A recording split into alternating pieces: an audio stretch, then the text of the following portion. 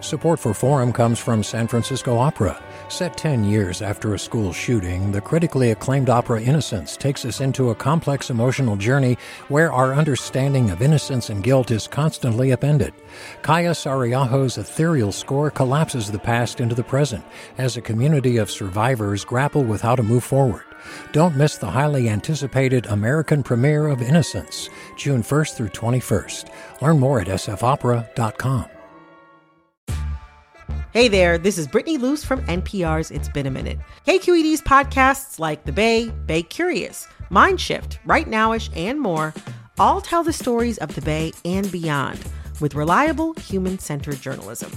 They aim to inspire, make you think, entertain, and expand your understanding of the place you call home. Here's how you can support podcasting at KQED. Showing your support is easy, and you can join Brittany in supporting KQED Podcast too at donate.kqed.org/podcast. That's donate.kqed.org/podcast. From KQED.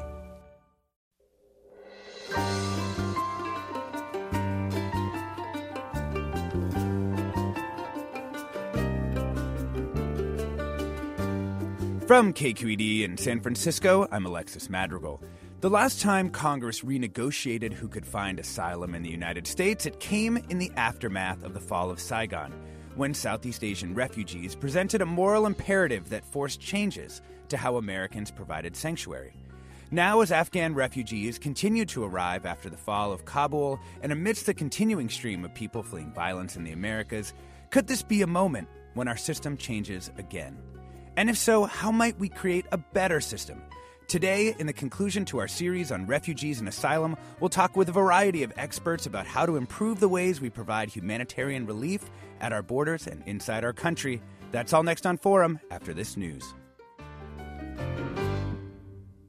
Welcome to Forum. I'm Alexis Madrigal. No one really seems to believe that the system by which the United States deals with distressed people requesting sanctuary in our country works very well. Yes, the Trump administration made things much more difficult for refugees, cutting admissions by 86% from 2016 to 2020. And yes, the Biden administration has kept many of these restrictions in place. But even before Donald Trump's ascendance, there were all kinds of problems. We accept so few refugees from afar that many see it as hopeless to go that route. Less than 0.5% of refugees in a given year are resettled in countries like the U.S. So to request asylum, you must show up at the border.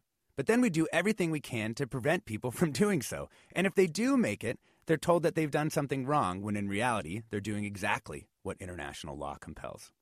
What's their hope for a just decision? Right now, there's a backlog of 1.3 million cases in immigration court, a pile that's been building through 3 presidential administrations. We are not and have not been living up to our stated principles, leaving desperate people to face violence, immiseration, police corruption, gang warfare, sexual and gender-based persecution. So we've assembled a panel of experts to talk about improvements that can be made to this system, small and technocratic, as well as large and philosophical. We're joined by David Fitzgerald. He's a professor of sociology and co-director of the Center for Comparative Immigration Studies at UC San Diego. He's also author of the book Refuge Beyond Reach: How Rich Democracies Repel Asylum Seekers. Welcome, David. Thanks very much. We're also joined by Alex Nowrasteh. He is the director of immigration studies at the Cato Institute. Welcome, Alex. Thank you for having me. And we also have Bree Bernwanger. She is a senior immigrant justice attorney with Lawyers Committee for Civil Rights of the San Francisco Bay Area. Welcome, Bree. Thanks so much for having me. So let's just go right to it. Do all three of you more or less agree that our current asylum policies in the U.S. have failed the people most in need of help? And if so, what's the part of it that, from your perspective, is most fundamentally broken? Let's start with you, Bree. Thanks so much, Alexis. Yeah, our asylum system has failed asylum seekers, and it's failed them because it's been inextricably wrapped up in immigration enforcement for at least the last 3 presidential administrations, with the animating principle, as you alluded to in your introduction, as deterrence. We know that deterrence, first of all, just doesn't work with asylum seekers. When you are fleeing horrific violence, when you are fleeing for your life, there is no amount of deterrence that is going to stop you. And what we've seen in our policy is really a cruel race to the bottom in efforts to try to make things so painful and uncomfortable for people who come here that perhaps they will stay in the pain and fear from which they're fleeing. And that's cruel policy, it's ineffective policy, and it's also, for reasons that we can talk about maybe when we get to some of the technocratic stuff, it's incredibly inefficient. It's a waste of resources. We're spending resources on hurting people instead of on trying to find a way to fairly process their claims. And I think the last thing I'd say about that is there's really a fundamental assumption shift that needs to happen. Our asylum policy is predicated on the idea that people shouldn't be coming here. And as you said at the introduction, people who are fleeing violence absolutely should be coming here. People who are fleeing persecution have a right to access our asylum and humanitarian protection system. We are enacting policy on a completely incorrect assumption that the violence and persecution in this hemisphere, for some reason, shouldn't qualify people. And we have to abandon that assumption and spend our resources giving people a fair process if we want any of this to work. Yeah. When you're the U.S. government and you find yourself trying to figure out how you can make it worse to come to the border than to stay with the Salvadoran gang harassing you, you've got a very difficult and strange policy. Alex, let's go to you. Same question. Is the system fundamentally broken? And if so, what's the sort of piece of it that is most in need of fixing? So the system is fundamentally flawed. It's disastrous. It's horrible for the people involved, and it's bad for the United States. I wouldn't call it broken because I think it's largely intended to be this way. Mm-hmm. So I think broken implies, right, that it's not functioning the way that designers wanted or the other people involved wanted. And I think from the beginning, the refugee and asylum system in the U.S., the numbers have been too low. The restrictions have been too high. The definitions of persecution have been too constrained. They need to be a lot wider to include many, many more problems that people face around the world. And it's been too inflexible from the very beginning. I mean, this system was designed, in the aftermath of World War II, after the horrible experiences with people fleeing fascist, Nazi, and other regimes around the world being caught up and sent back to these places where there was no asylum or refugee law, sort of out of a sense of shame. As well as confronting the Cold War, they designed new systems, but they didn't go far enough back then. We are not going far enough today, and we should do everything we can to basically open it up, to make it much wider, to allow many more people in, and to remove a lot of the restrictions that they face, both before they get here and once they get here. Yeah. I mean, we're talking like really in the individual thousands of people is kind of the number of people who are actually making it in. These are tiny numbers in a country as large as and populous as the U.S. David Fitzgerald, professor of sociology at UC San Diego. How about you? System's fundamentally broken. Having looked at your book, I'm pretty sure your answer to this is yes, or perhaps maybe not broken, but working in a way that hurts asylum seekers, perhaps working as intended. Yeah, I would have to agree with that characterization of working as intended. In some ways, it's a very cynical policy, at least until the pandemic was used as a pretext to keep out asylum seekers trying to cross at the border. There was a general understanding that if you made it to the US, you could ask for asylum and you would get some kind of more or less fair hearing. You wouldn't simply be pushed back and returned to a country where you would face persecution. But then all kinds of steps were put into place deliberately to make it so that people who were likely to be asylum seekers could never reach the US or Canada or European countries or Australia in order to be able to make one of those claims. So it was a catch-22 of saying, we won't deport you if you're a refugee, but we will not let you come here to avoid being deported. And this is something that happens sometimes very dramatically. We can see images on TV of the way that governments like the US use their neighbors, such as Mexico, as buffer states to do a lot of the dirty work of migration control, if you will. But most of this kind of effort to keep asylum seekers away from our borders happens very quietly behind the scenes. It happens because we make it very difficult for people to get visas to travel legally if they're from one of the countries that has high rates of asylum seeking. So if you're from Afghanistan or from Syria or South Sudan, for example, there are very few countries in the world that will let you travel without a visa. And that is done deliberately. And there are many different steps that are taken, such as de facto deputizing, not in a legal sense, but de facto deputizing the airline companies to do the work of control to keep someone who might ask for asylum in the US from ever being able to get on the plane and leave their country of origin or a transit airport to try to reach the US to ask for asylum. So that's where most of the control happens is quietly behind the scenes. And the pernicious effect is that if you are fleeing violence, if you are fleeing persecution, there are very few places where you can safely and legally travel. The government has really deliberately shut down almost all of the legal paths to safety. Right. I mean, we're really funneling people to the border and then sort of acting surprised when that's where people, like the southern border, then acting surprised when people show up there. Exactly. Yeah. And I think that's where your reform efforts have to begin, with creating various kinds of mechanisms, various kinds of channels for people who potentially do meet that asylum criteria to travel safely, legally, without the kinds of risks to their physical safety, without the kinds of spectacles on TV, that kind of chaos.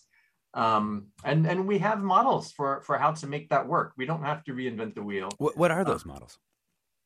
Well, one of them is an idea called in-country processing. This is the idea that you don't just have to be outside of your country of origin in order to qualify as a refugee.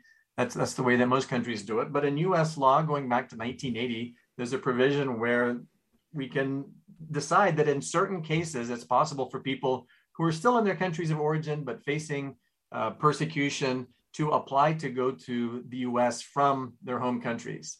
And that's sometimes been applied on a mass scale in the Soviet Union, in Vietnam, and Romania historically. There's still a program in Cuba, suspended because of the pandemic, but it's otherwise an ongoing program for people to apply to reach the US from their home country. It's been used in a much more limited way with bigger problems historically in Haiti. There's a very small program now in Central America.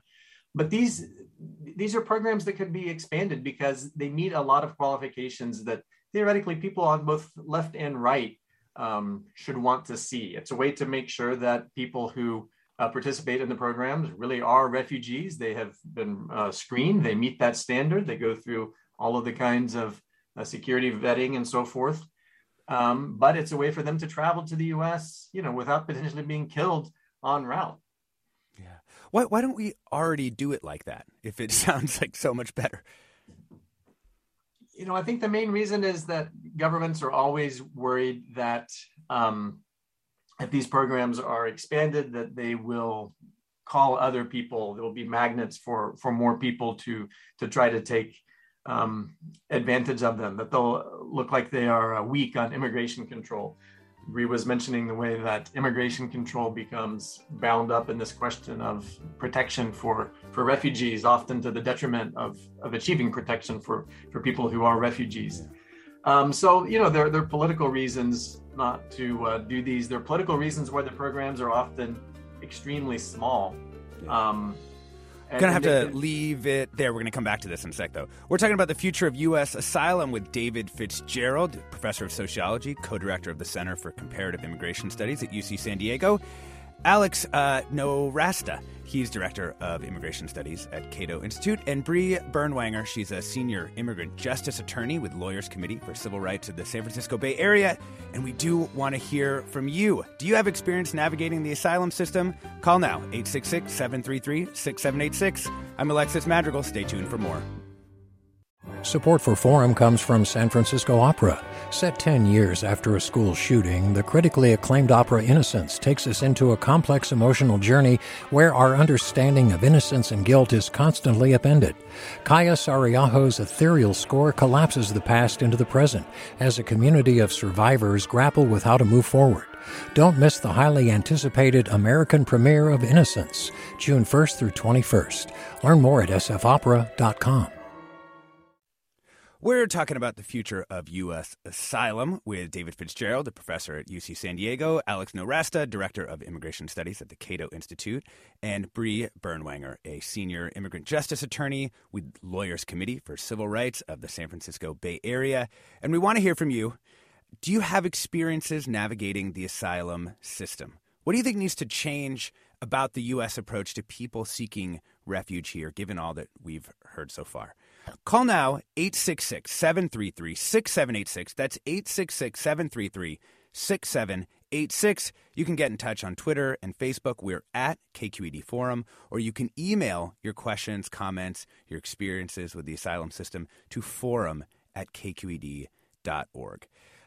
Bree, because you work with people who are sort of approaching this system just as an individual, I wanted you to run us through what this feels like for someone who's sort of arriving, seeking asylum and seeking your help. Like, what's the process that you're trying to go through, and how well is it working right now?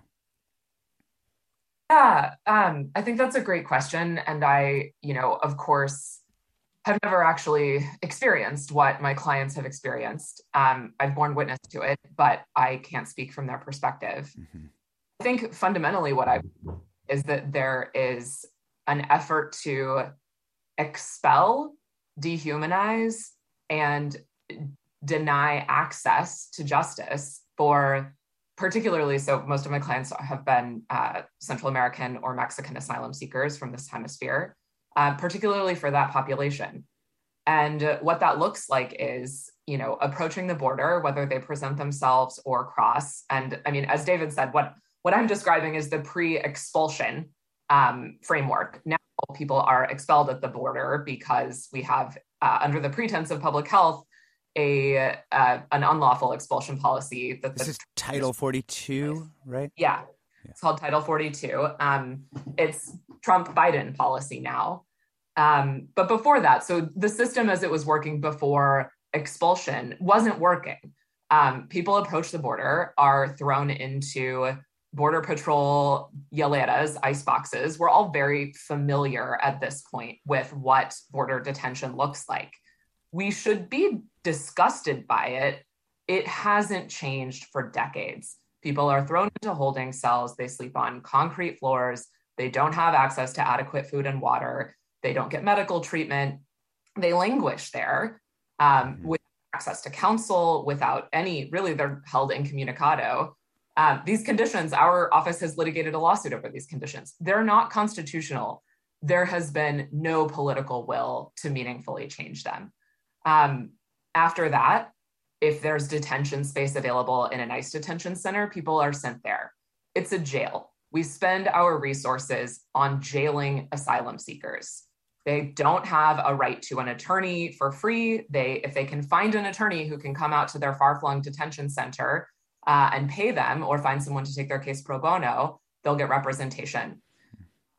For people who get out of detention, they are still stuck fighting their case in an adversarial proceeding in an immigration court, adjudicated by a judge who is not an independent, neutral judge. The judge is part of the executive branch. The attorney general is the head of the Executive Office for Immigration Review. So we have this extremely politicized, quote, air quote, court system. And I think the other thing Can I stop you there just for one sec, just to clarify something? So when you really bring someone to immigration court, like, it is an actual adversarial proceeding. Like, you're like, let this person in, and the government's like, no, keep this person out. Yes, that's exactly right. I mean, if they're lucky enough to have a lawyer, the lawyer will be making arguments for why they have a right to stay. But, and I think when you talk about the backlog that you mentioned at the outset, it's really important to recognize that that's because the government is fighting every single case and taking it to trial. That is a choice. The government does not have to send an ICE attorney in to fight every single case. seek the deportation of every single person who is in immigration court proceedings. That is not an efficient system. It's not a fair system. And that's a part of the reason we have this over 1 million case backlog. Yeah. Why take every case to trial? That is a policy choice, and there are different choices available. So would it be fair to say that if we just change that adversarial system, change the sort of truth-finding process, that we might actually get much closer to a system that can move people through at the pace that we need to? So I think there's one kind of assumption in your question that I'd kind of like to grab onto and challenge a little bit is, I understand that there's a desire for a system to move quickly and for cases to be processed and not sit in the system for years and years. But I also want to come back to, we're talking about asylum here. We're talking about cases in which if someone is deported wrongfully, they will face persecution, possibly torture, possibly death. Why are we more afraid of them waiting out a claim in the United States to make sure we get it right than deporting someone wrongfully? I'm not saying that you are incorporating that assumption into your question, but I do think it's not something that, we make these assumptions that cases should move really quickly. That's a real value statement. Why do we value getting people out quickly instead of getting it right? Going back to your question, which is, would a non-adversarial system be better? I think the answer to that is yes. I also think that there are a lot of other elements that I mentioned that make the system harmful and adversarial. So we have to abolish immigration detention for asylum seekers, for everyone else. It is a harmful, expensive, incredibly cruel system. We're spending resources on hurting people. That's what it does. People should have access. If there is an adversarial system, people should have access to attorneys. We are, again, dumping resources into ways of hurting asylum seekers, attempting to keep them from accessing their claims instead of investing in a system that is fair. David Fitzgerald, your work looks comparatively across the world at the way that people do this. Give us the evaluation of the U.S. system from that perspective. So, there are not a lot of angels in this story. We mentioned a race to the bottom, and we do see we do see a lot of that. There are countries that are more generous on a per capita basis. In other words, thinking about the size of their populations when it comes to refugee resettlement, for example. So the U.S. has resettled a lot of refugees. It's settled about 5 million refugees since the end of World War II. But it's an enormous country. That's a long time period. On a per capita basis, those resettlements have been much higher in Canada and Australia. And those three countries historically, U.S., Canada, and Australia, have been the major countries of refugee resettlement since 1980. But as you mentioned in your intro, the refugee resettlement slots were slashed quite dramatically under the Trump administration. They're being rebuilt now under Biden, but still we're talking about less than 0.5% of the world's refugees are resettled in any country. Most refugee resettlement programs, there are more than 30 of them around the world, are quite symbolic, to be honest. They resettle just maybe a couple of hundred people a year to try to signal to an international audience that the countries are generous in some kind of humanitarian way. But that doesn't really help the vast majority of the world's refugees who need a place of sanctuary. Yeah, it's such a tough thing because the numbers mismatch here is really enormous. By design, as your book really shows, that we're really trying to keep people away from the border. I want to add in Kevin from Oakland into the conversation. Welcome, Kevin. Hey, thanks for taking my call. Yeah, go ahead. You're on the air. So our family migrated from the Philippines in the 1990s in a chain migration situation, and we go back and visit relatives, and we realize how lucky we are. But also, now that we're here and we look at the big picture, and the big picture is 330 million Americans. We've been taking about 1 million Americans a year for a long time now. And the global population now is heading towards 8 billion. Pandemic or no pandemic, we're headed towards 8 billion. I'm wondering if your talkers could describe how many people they think America can hold, and just where are we going and what is sustainable. I'm kind of surprised you don't have someone talking about sustainability in this conversation, actually. Well, let's talk Alex Nowrasteh from Cato Institute. What's your approach to this? So my approach to this is to take sort of the traditional American view from, the 19th century, which is if you are not a criminal, if you're not a national security threat, if you don't have a serious communicable disease, then you should be able to live in the United States, to work here lawfully, and to eventually, if you want to, become a citizen. We were hearing earlier about the asylum system, the court procedures, and how you basically treats asylum seekers and immigrants like they're guilty until they're proven innocent. And I think it should be entirely reversed. I think the government should have to show that an individual does not have the right to come to the United States. It should be presumed that that person has the ability to, except in some, very small minor circumstances. Now, in terms of the total number, what's the optimum population for the United States? I don't think anybody can give you an exact number of what that should be, but the notion that most Americans want to hire and sell to or marry or otherwise deal with immigrants, tens of millions or hundreds of millions of immigrants around the world want to deal with Americans, that's good enough.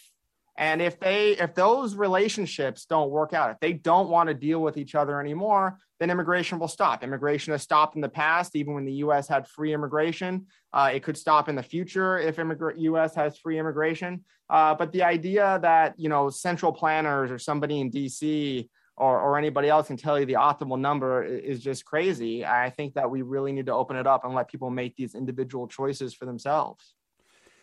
Obviously, there's some pushback here, too. A couple other listener comments on this. I'm going to come to you, David. Richard writes, there's several 100 million, very likely billion people who would come to the U.S. because of extreme poverty, for example, Haiti, spousal abuse, religious persecution, or severe crime situation, Central America, global warming, etc. All of these would be admitted for asylum under the criteria suggested by your guest. This is simply too great a number for the U.S. to take in. Daniel says, we need to fix the countries that asylum seekers are coming from. We cannot be the haven for people fleeing from those countries' lack of law enforcement and justice systems.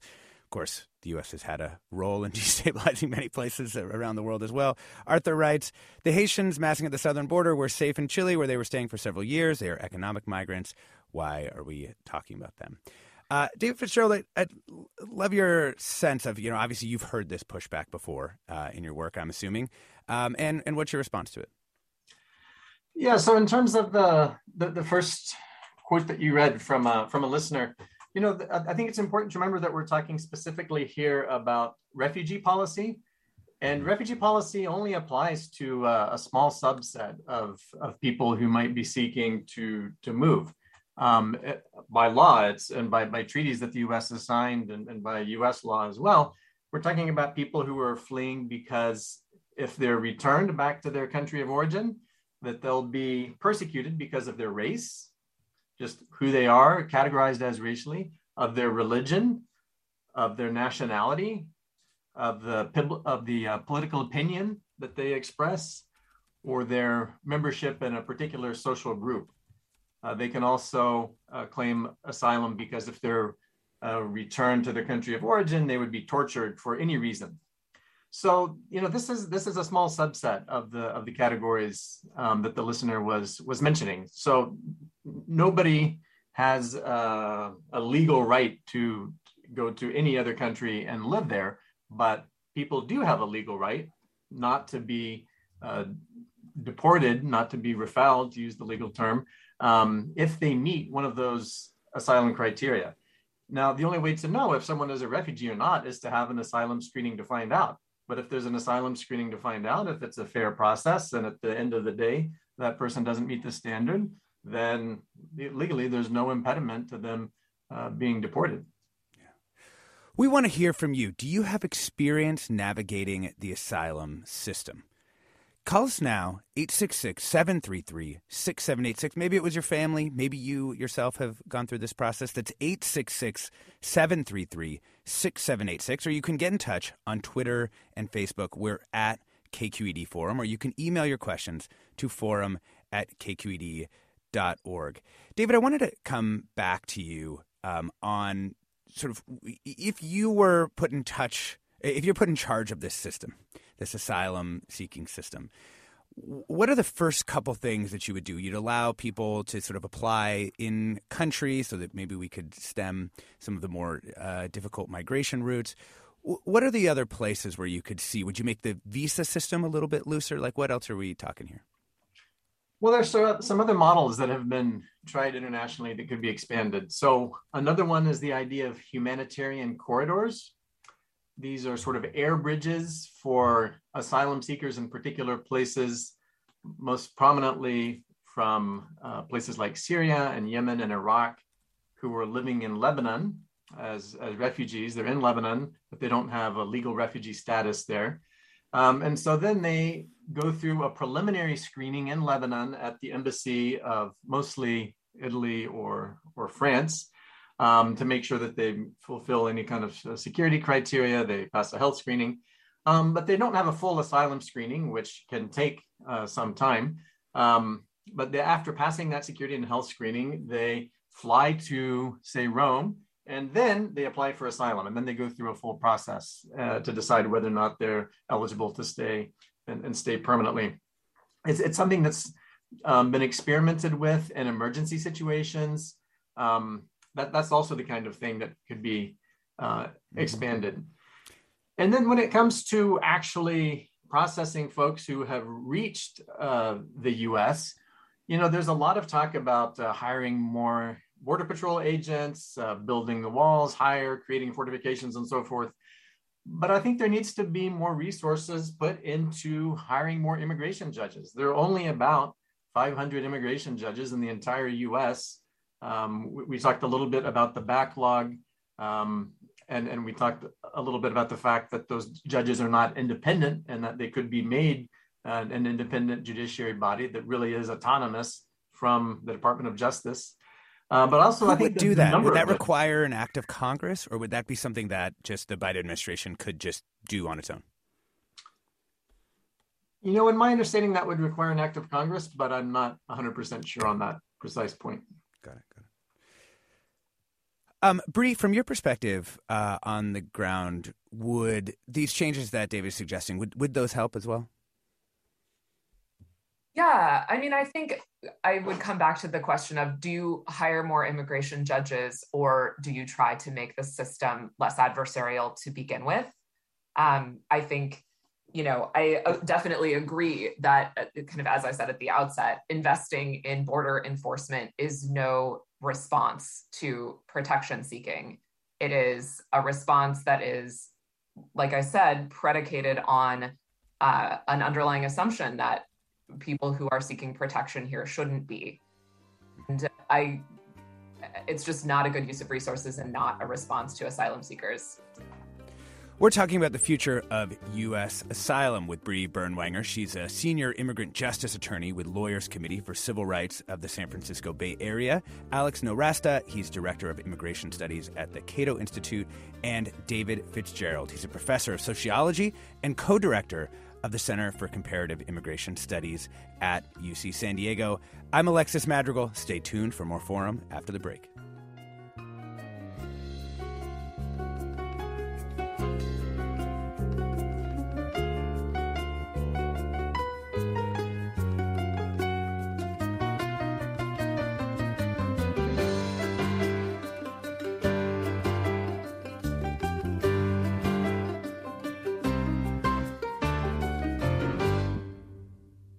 We've all got those parts of our house where the internet just won't go. Well, if you had wall-to-wall Wi-Fi from Xfinity, you could worry less about dead spots. Because with wall-to-wall Wi-Fi from Xfinity, you get fast speeds, reliable connection in every room, and power for all of your devices, even when everyone's online. That's wall-to-wall Wi-Fi only with Xfinity. Restrictions apply, not available in all areas. Actual speeds vary. Welcome back to Forum. I'm Alexis Madrigal. We're talking about the future of U.S. asylum with David Fitzgerald, co-director of the Center for Comparative Immigration Studies at UC San Diego, Alex Nowrasteh, he's director of immigration studies at the Cato Institute, and Bree Bernwanger, a senior immigrant justice attorney with Lawyers Committee for Civil Rights of the San Francisco Bay Area. And I want to welcome Shamar from Oakland into our conversation. Welcome. Hey, good morning. Thanks for this conversation. Definitely hope we can still get some actual refugee voices here. I'm actually a child of Afro-Caribbean immigrants. My father's actually from Haiti. He came from a family with some resources, so he migrated a while back, just under very different circumstances than we're seeing now. And I wanted to talk a little bit and introduce to the conversation this concept of brain and resource drain. Without even getting into the ways that the U.S. is often implicated in destabilizing the countries that folks are now fleeing from, if everyone from those countries were able to migrate and escape, the various perils that they're facing, which others have already commented isn't really feasible, especially as the U.S. is struggling with its own issues, social and economic, what would be left of those countries that folks are fleeing from? Mm-hmm. What do we know about remittances? And if that's a fair trade, we're taking the best and brightest, the most capable, the most resourceful people from these countries who are actually able to escape and, go through these treacherous journeys, do incredible things that most of us in America couldn't actually do. Like if we had to escape, a lot of us would be stuck. So what do we know about that? And can we talk a little bit more about just global development and just not centering the U.S. in this conversation? It seems like, we have a lot to gain, obviously, from taking in these folks, especially with our birth rate and all these other things. But, we're taking in, for example, Black immigrants who might actually have a better stake, in countries that aren't plagued by, systemic racism. They'll come to the U.S. and they may be able to get a little farther in the immediate term than they would in their home countries. And that's certainly true for my family. And I thank my dad for, creating opportunities for me and my brothers and sisters here in the U.S. But, we're only going to get so far in the U.S. And I think about what's going to happen to Haiti. This is a really interesting point. I really appreciate you giving us a call, Shamar. That's Alex Nowrasteh. I think this is actually an interesting one for you because, at least as I understand your position, it's basically like make the borders as open to people as it is already to capital. I mean, and so in this case, do you worry about that kind of brain drain, or is it more a case where you just go, well, listen, if that's where the incentives are for individual people, then that's fine? Definitely the latter. I mean, I'm not worried about brain drain. What I'm worried about are the hundreds of millions of people around the world trapped in unbelievable poverty with no ability to change their circumstances in their own country. They could change them by moving to the United States, where they make us wealthier. But the biggest beneficiaries are the immigrants themselves. Just to give you an example about Haiti, somebody who comes to the United States from Haiti, who has a high school degree, can expect a 10-fold increase in their income, even accounting for the cost of living being higher in the United States. That's a 10-fold increase. From our perspective, as native-born Americans, as people who grew up here or who have lived here for most of our lives, that is an almost unbelievable gain. And any complaints that people have about brain drain, about maybe there's going to be fewer people in Haiti who have a lower level of education, is just insignificant compared to that enormous gain, right? Like, I'm not interested in countries becoming rich because I want an arbitrary political boundary, or area to have a high GDP. I'm interested in economic growth because it pulls individual people out of poverty. That's the great benefit of it, right? And what we do is when we take a look around the world at places that allow more immigration in, it actually incentivizes people in poorer countries to get more education, to acquire more skills, because they have a better chance of leaving. And the net effect basically around the world is that there's really not much evidence of brain drain because it gives an incentive of people to improve their skills, improve their human capital. But even if there were, I don't think that would change the calculation here. I don't think that would change the calculus. Really, it's just, this is one of those issues where, depending on the perspective where you're coming from in the world, as well as sort of what you assume the sort of background system to be, it can be really, it can look really different. So thank you for that call, Shamar. I'd like to bring in Pankaj from San Francisco into the conversation. Welcome. Hi there, it's Pankaj, and I'm an immigrant as well. I immigrated to the country 30 years ago through the work route. And I just have three quick points / questions. One is that protecting our borders is what we are doing, right? So if people should have a right, or people have a right to get in, but really, we are working, because what happens is once we get too many immigrants, there's a perception of fewer jobs for citizens, and then racism also increases, and we see that all the time. The other thing is that people have no rights to economic refugee status. It's purely political. So why doesn't any San Francisco Press member bring that up? And then the last thing is that if people are seeking political refuge, why do they have to cross deserts, and why do they have to travel oceans to get to the United States? I mean, what's wrong with the policy of seek refuge in the country next door to you? Yeah. Thank you. Thank you very much for your comment. David Fitzgerald, I want to. This is actually one of the crucial issues in this entire system, which is the kind of what seems to me a somewhat fuzzy boundary between people who are fleeing political violence, who are fleeing immiseration, and people who are what are termed economic migrants. Does it make sense in our current world, particularly when we can look a little bit ahead and see that climate change will create a whole new kind of type and variety of refugee? Does it make sense to maintain that distinction? Well, people always have many reasons, or they often have many reasons to move. I'm Irish American. A lot of Irish Americans came to this country in the mid-19th century because of the famine. The famine had some political reasons. So it's a combination of both political and economic reasons there. A lot of Jewish Americans who were fleeing the pogroms in late 19th century Russia could tell a story that has some similarities. So the idea of people leaving because of both political persecution as well as economic harm has always been with us. It's not a new issue, but it is an important issue. What the asylum system is designed to do is not to root out people who might have some kind of economic interest as well. The asylum system is designed to make sure that people who will be persecuted if they're returned based on those 5 grounds that I mentioned earlier, will receive a place of sanctuary.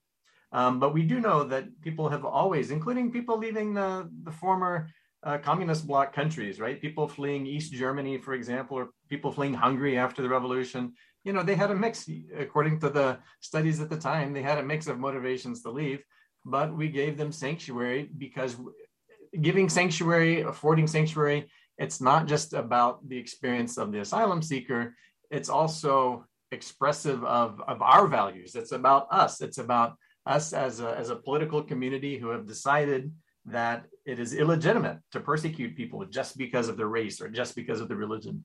And it's a way to make a public international stand against those kinds of policies and to shame and name the governments who persecute their own people. Yeah. And I do want to remind people that the U.S. has in fact committed in different international conventions, we talked about this in earlier shows of this series, to agreeing to the idea of asylum and agreeing to the idea of accepting refugees. And I think one thing that David's work really shows is this enormous gap between our stated values. This is kind of what I think is really tough. We've said, we don't want this. We don't want people to face these conditions. And then we force people to stay in and face those conditions. Bree, I wanted to come to you on the same question of economic migrants versus fleeing violence. With the people that you end up working with, do you see those things as disentangleable, or is it in fact poverty one of the components that makes them so susceptible to violence of other kinds? Yeah, I appreciate the question. And I also want to say, I think there has been a lot of sort of political use of asylum seekers as pawns over the years and in kind of a dog whistling way. And I think the term economic migrants itself is an example of that. It was applied to Haitian migrants in the 1980s, Haitian asylum seekers. And, we heard from a caller calling Haitian asylum seekers economic migrants now. I think anyone who's even a little bit familiar with the situation in Haiti knows that it's going through incredible political turmoil and incredible politically motivated violence, as well as, a number of other really serious natural disaster related issues. And the notion that someone couldn't appropriately be an asylum seeker under one of the 5 protected grounds is an assumption that's totally unrooted in the facts.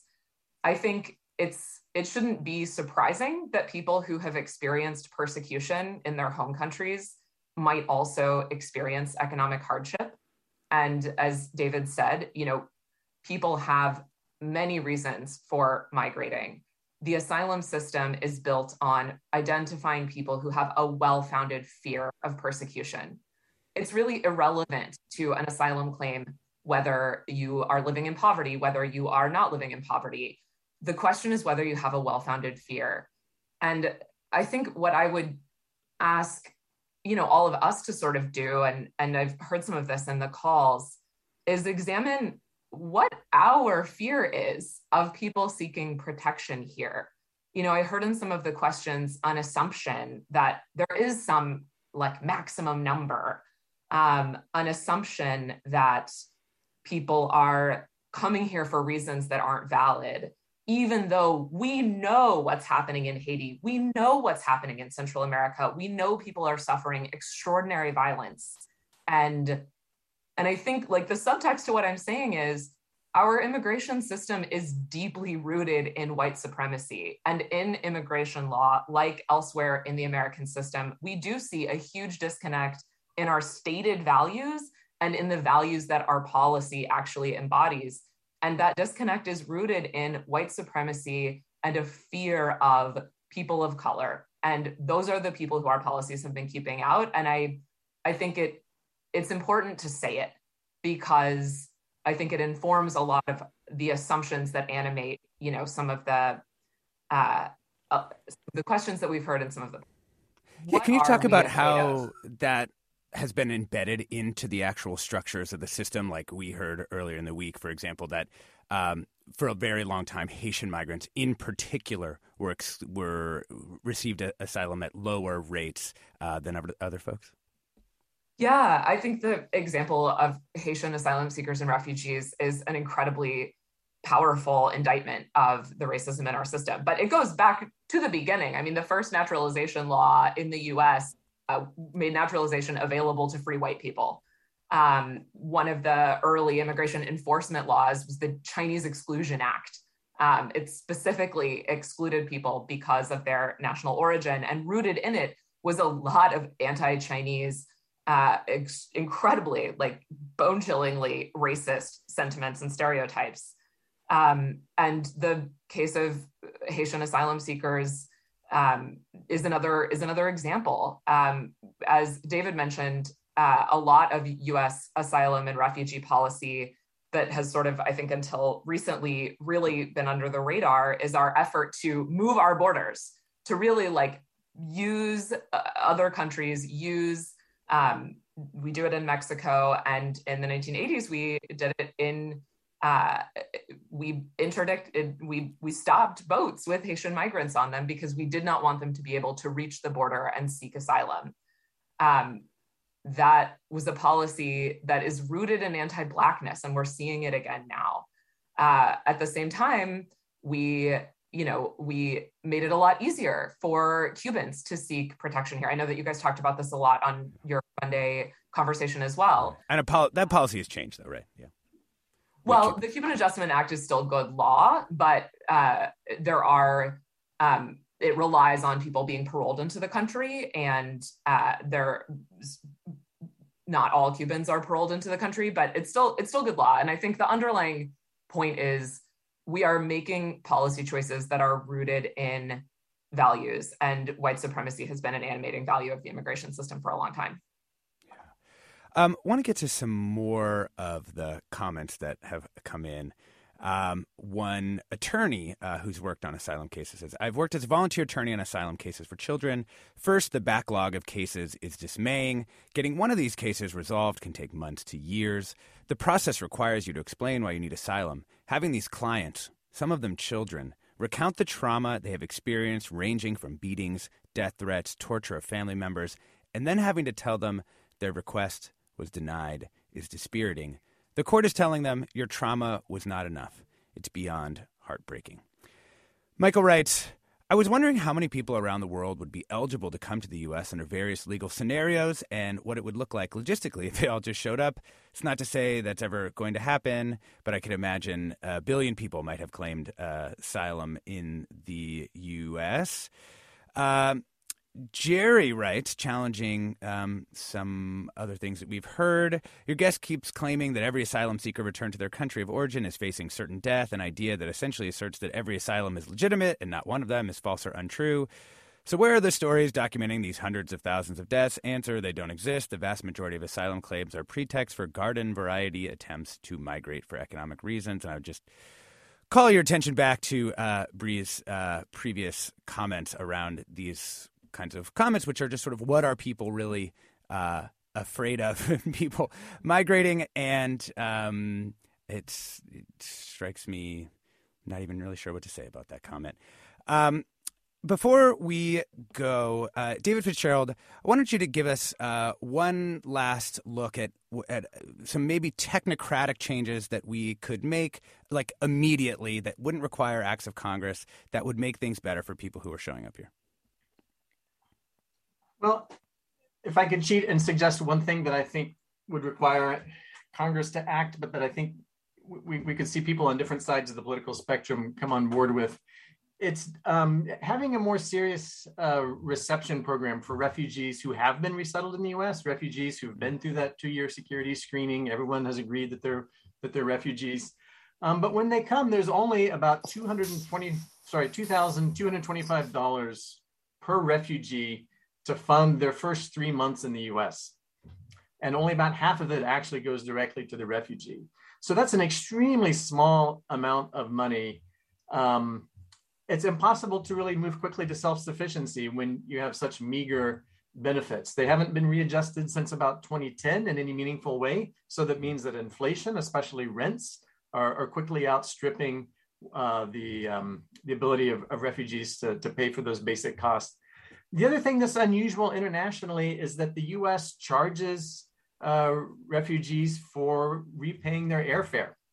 So people who, we've all agreed that they're refugees, they're not, quote unquote, simply economic migrants, but they have to repay their airfare. So that means that people who are trying to get back on their feet end up in this incredible debt hole from the moment they step onto U.S. soil. Yeah. Thank you so much for that. That's a great suggestion. We've been discussing the future of U.S. asylum with David Fitzgerald. He's a professor of sociology and co-director of the Center for Comparative Immigration Studies at UC San Diego. Thank you so much, David. Thank you. We've also been talking with Alex Nowrasteh. He's director of immigration studies at the Cato Institute. Thank you very much. Thank you. And Bree Bernwanger. She's a senior immigrant justice attorney with Lawyers Committee for Civil Rights of the San Francisco Bay Area. And thank you so much to all of our callers as well. Shamar, I really appreciated your call in particular. I'm Alexis Madrigal. This is Forum. Stay tuned for another hour ahead with Mina Kim.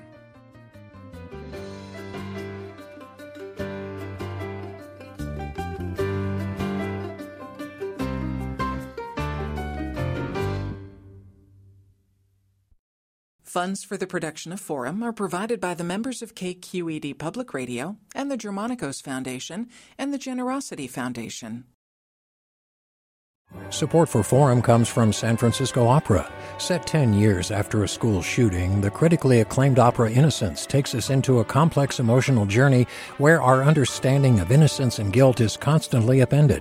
Kaya Sariaho's ethereal score collapses the past into the present as a community of survivors grapple with how to move forward. Don't miss the highly anticipated American premiere of Innocence, June 1st through 21st.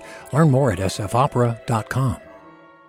We've all got those parts of our house where the internet just won't go. Well, if you had wall-to-wall Wi-Fi from Xfinity, you could worry less about dead spots. Because with wall-to-wall Wi-Fi from Xfinity, you get fast speeds, reliable connection in every room, and power for all of your devices, even when everyone's online. That's wall-to-wall Wi-Fi only with Xfinity. Restrictions apply, not available in all areas. Actual speeds vary. All over the country, we need to improve reading in Wisconsin. Schools are changing the way they teach reading. I'm calling for a renewed focus on literacy. We have gotten this wrong in New York and all across the nation. And it's happening because of a podcast. I think your podcast has changed my life. And I'm going to share this podcast with everyone I meet. Sold a Story investigates how teaching kids to read went wrong. New episodes of Sold a Story are available now.